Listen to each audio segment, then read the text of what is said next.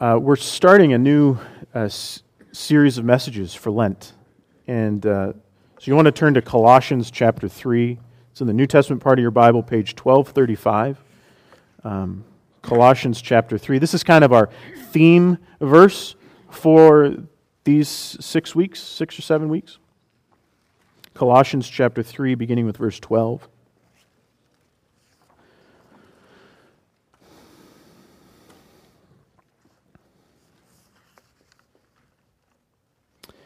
And it goes like this. Therefore, as God's chosen people, holy and dearly loved, clothe yourselves with compassion, kindness, humility, gentleness, and patience. Bear with each other and forgive whatever grievances you may have against one another. Forgive as the Lord forgave you. And over all these virtues put on love, which binds them all together in perfect unity. And now turn to Matthew chapter 20. It's a little bit earlier in your Bibles. Page 1030. Matthew chapter 20. Beginning with verse 29, we're going to look a little more closely at compassion. As Jesus and his disciples were leaving Jericho, a large crowd followed him. 2 blind men were sitting by the roadside, and when they heard that Jesus was going by, they shouted, "Lord, Son of David, have mercy on us." The crowd rebuked them and told them to be quiet. But they shouted all the louder, "Lord, Son of David, have mercy on us." Jesus stopped and called them. "What do you want me to do for you?" he asked. "Lord," they answered, "we want our sight." Jesus had compassion on them and touched their eyes. Immediately they received their sight and followed him. This is the word of the Lord.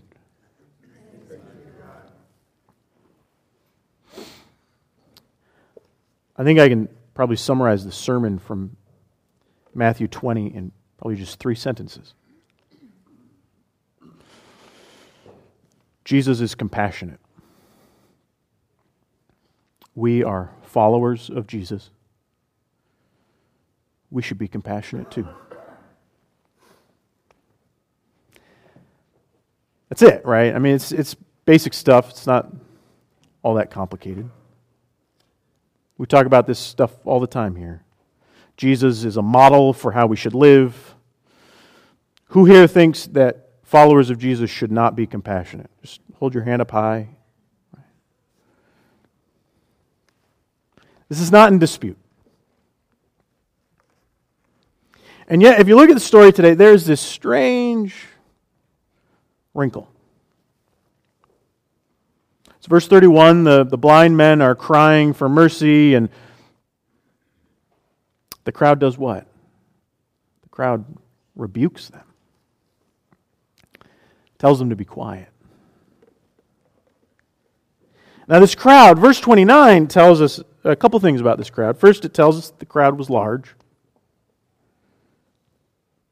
And second, it tells us that they were following Jesus. I guess you might say they were followers of Jesus. These were people who liked Jesus' teaching. They found him interesting and inspiring. They were followers of Jesus, but rather than being compassionate themselves, they actively tried to stop compassion.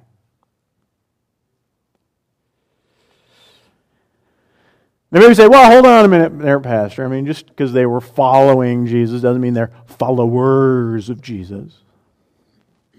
Okay. Except this has come up before in the Gospel of Matthew. Chapter 15, this Canaanite woman is coming to Jesus, desperate for help with her daughter. And it says, Jesus' disciples came to Jesus and urged him to send her away. Chapter 19, kind of a famous passage, people are bringing their children to Jesus. It says the disciples rebuked those bringing their children.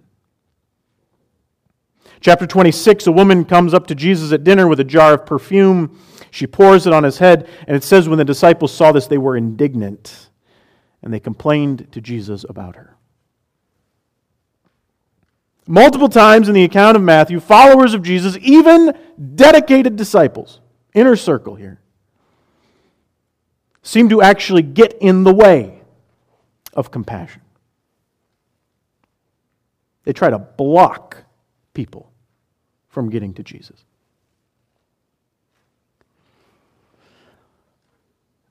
Why would anyone do that?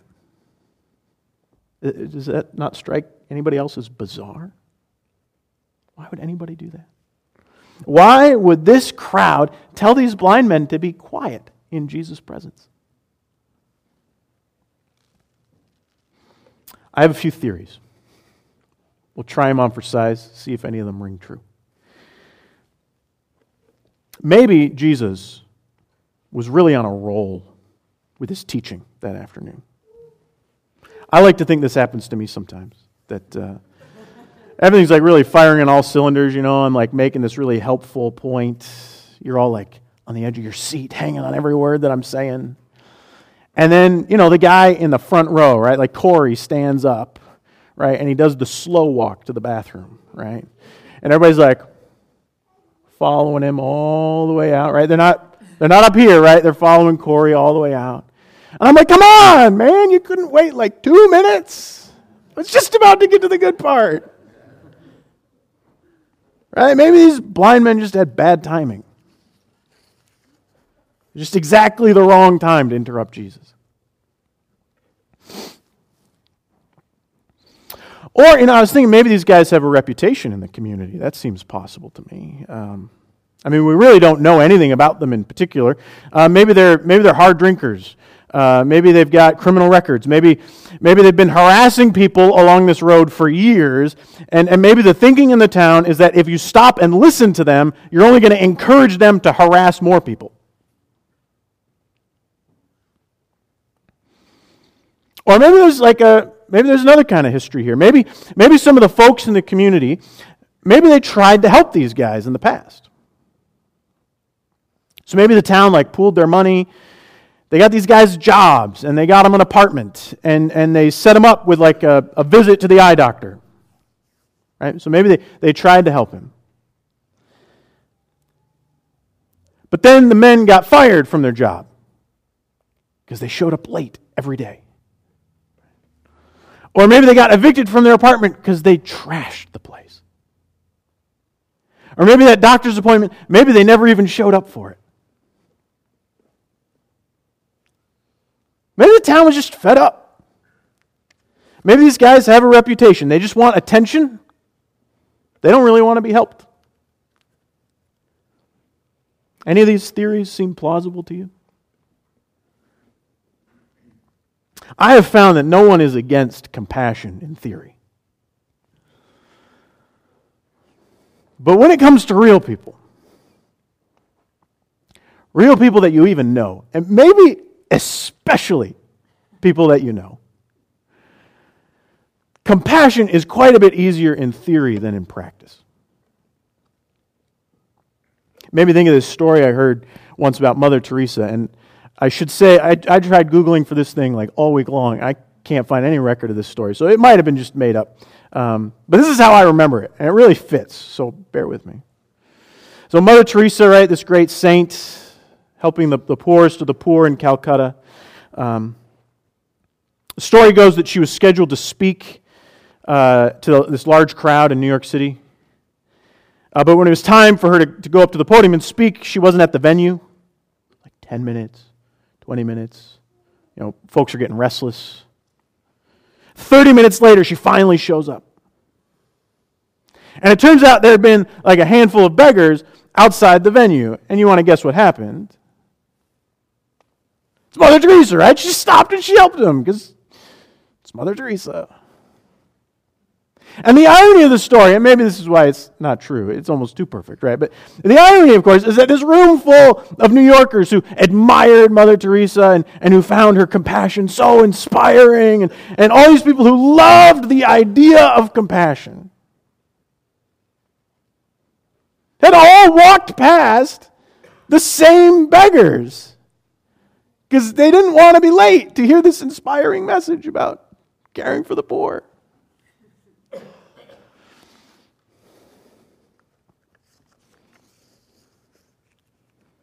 I don't know if that story is true, but it sounds like it could be true, doesn't it?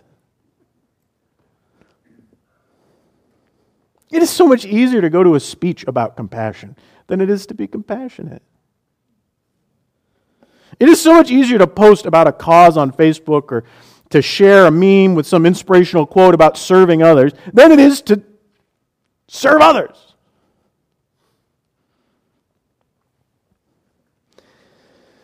Probably worth saying, it's also easier to preach a sermon about compassion than to do it yourself. I think it is almost certainly the case that most of us like the idea of compassion quite a bit more than actually being compassionate. You, of course, know what the problem is if we only like the idea of compassion. The problem is we will spend a lifetime waiting for that ideal moment, that ideal person to have compassion on. So they'll be poor, but their poverty will not be their fault. They'll be virtuous. They'll have a good work ethic. They'll be good stewards of money. They'll just have had a run of bad luck. They'll never complain, but they'll always be super grateful and so happy that you're there. They'll ask for your help between 2 and 4 on the third Saturday of the month. Except for this month, you have a conflict, but otherwise they'll ask for help between 2 and 4 on the third Saturday. Ideally, they'll live far away, because you wouldn't want to run into them on a Tuesday or a Thursday. That would be awkward.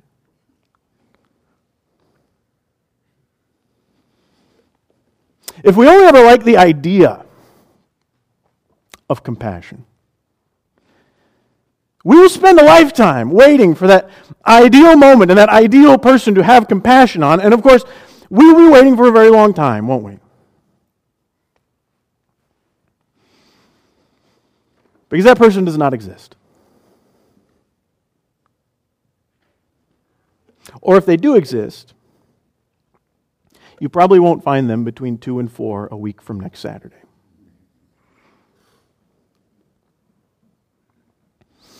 We're Christians, right? We love the idea of being compassionate. In theory, at least in our heads, we believe it is the best way to live. Outside our heads,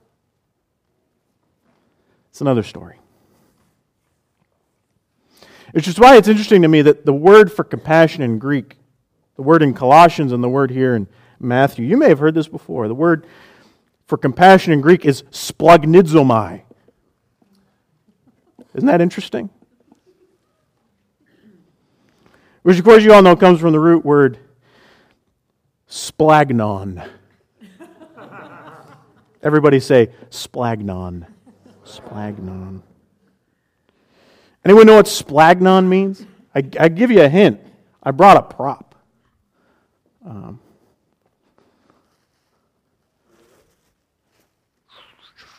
Anybody? It's your guts. It's your intestines. Is this good? I made that on Friday.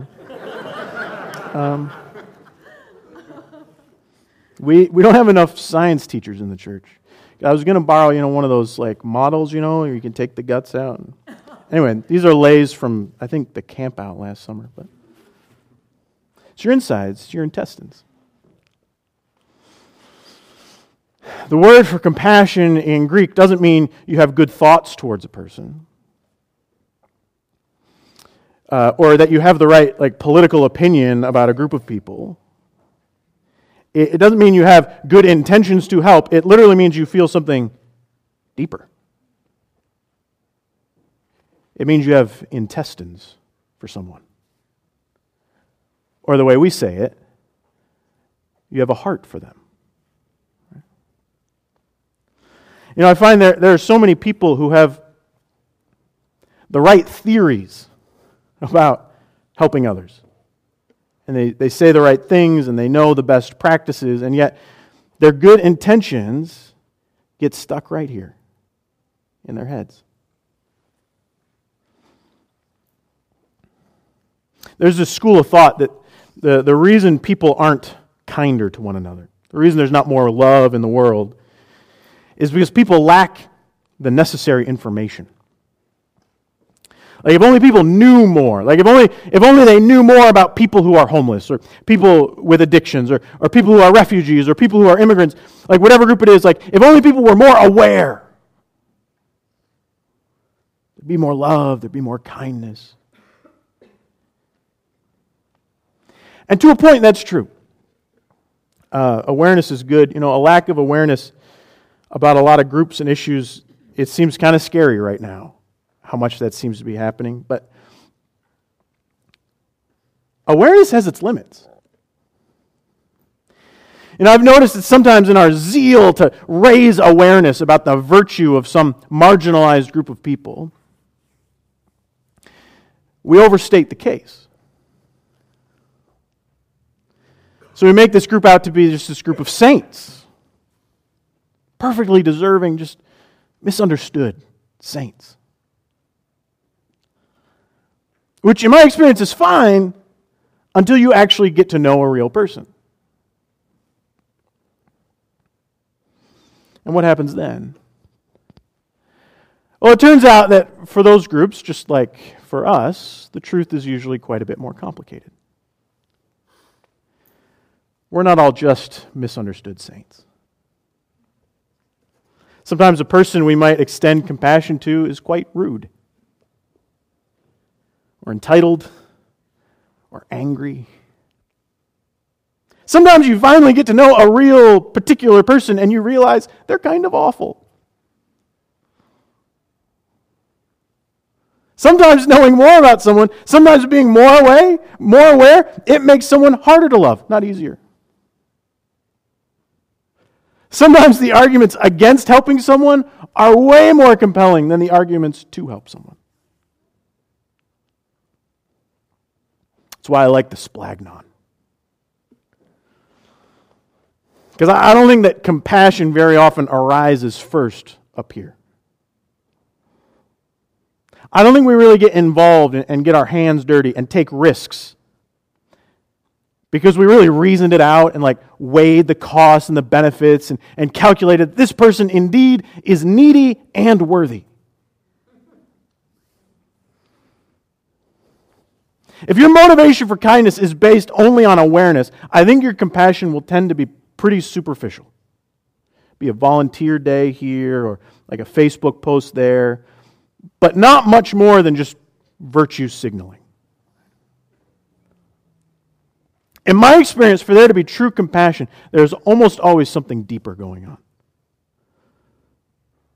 It's not just because someone made a good argument. It's a feeling in your gut that this is just what needs to be done. Maybe that's why Matthew tells us that Jesus had splagnon for these men. Maybe Jesus knew all their baggage. He knew in his head their history, their unreliability, their sins, their flaws. Maybe he knew all things being equal. No, they didn't deserve help.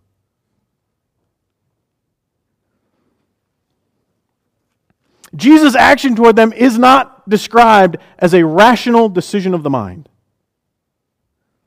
where he laid out the pros and cons and developed a cost-benefit analysis. It was an action of his splagnon. He just had a heart for them. I think it shows even in the fact that he touched their eyes. That wasn't necessary. This is Jesus. It's like a bunch of times he just says the word and someone's healed. He touches their eyes. You know, some scholars think that blindness back then would probably have often been associated with bleeding and other leakages from the eyes. really gross stuff. Jesus touches them. Right there. That seems to me like it must have been his heart that compelled him to take that one unnecessary but still meaningful step. It's the extra mile. I think that's splagnon. Sometimes I think knowledge and awareness, they're only going to get us so far. I think when it comes to how we really act, it's often not what's in your head that counts. It's what's in your splagnon. Which is why I think what we Christians need first is not more information or a change of mind. What we need is a conversion of something deeper. And for a Christian, that conversion starts with the cross of Jesus. You know, when Jesus went up on that cross for you and me, I don't think he did it because he knew deep down we were really good people. That we were just misunderstood. You know, he just witnessed this enormous crowd of good religious people screaming out for his execution. Crucify him! Crucify him! I don't think he did it because he thought we really just deserved a break. I think everything in his head must have been telling him that these people aren't actually worth it. That voice in his head must have been telling him they're unreliable. They are going to let you down. There were 1,000 reasons not to go up on that cross. And just one reason he did it. He so loved this world.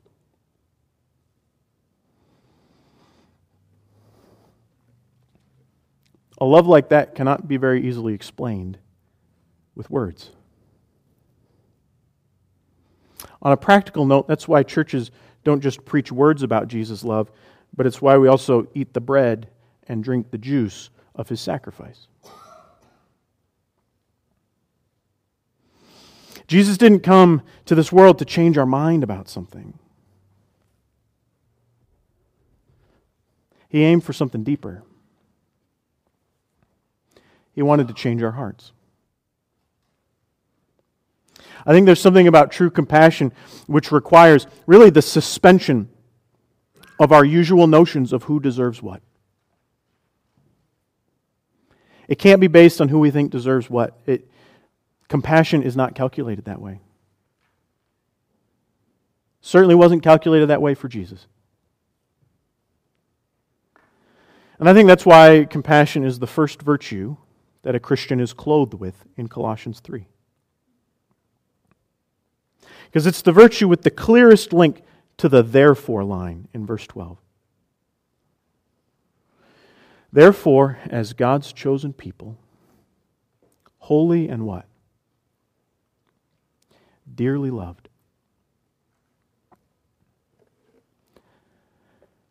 That was not some empty sentimentality. It wasn't just some guy with good intentions.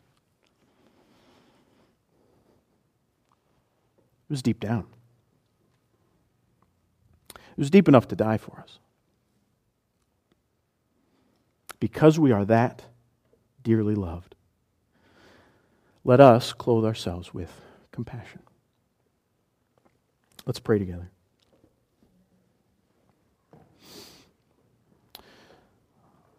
Lord, convert our splagnon. Lord, it is so easy for us to love ourselves and our tribe and our privileges and our power. We can hold so tightly to what we have. Lord, give us a heart for something deeper, something bigger. Give us a heart for you. And in giving us a heart for you, Lord, may we have a heart for those around us that moves past superficial and token expressions of love. And that even gets our hands dirty. In Jesus' name we pray. Amen. I invite you to stand if you're able. We're going to sing together.